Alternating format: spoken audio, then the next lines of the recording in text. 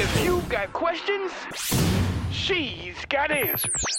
You're listening to Ask Ava. Ask Ava. Ask Ava. Ask Ava. With more great advice from Ava Knows. Hey Ava, what's good? I'm a 28-year-old married mother of 3. For years now, birthdays and holidays have been spent with my father and stepmother. However, this has all changed the last year when my mother relocated to the area. Now my father insists that my husband and I have 2 separate birthdays and holiday celebrations for the kids.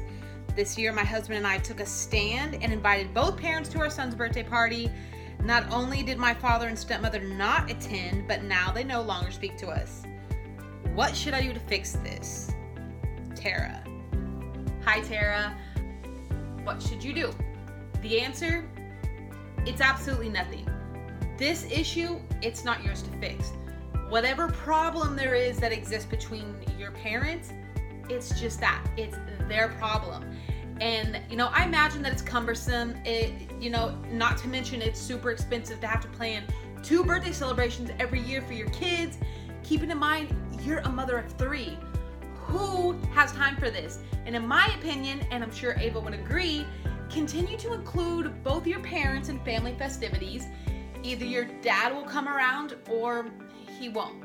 Either way, you shouldn't have to choose between your parents. The point is that you're responsible for the happiness and the well-being of your husband and your 3 little ones.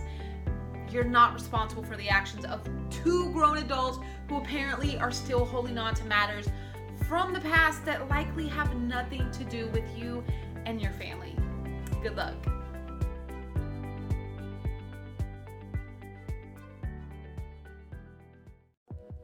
To submit your questions or to learn more about how you can possibly be featured on an upcoming video or podcast, visit www.avaknows.com.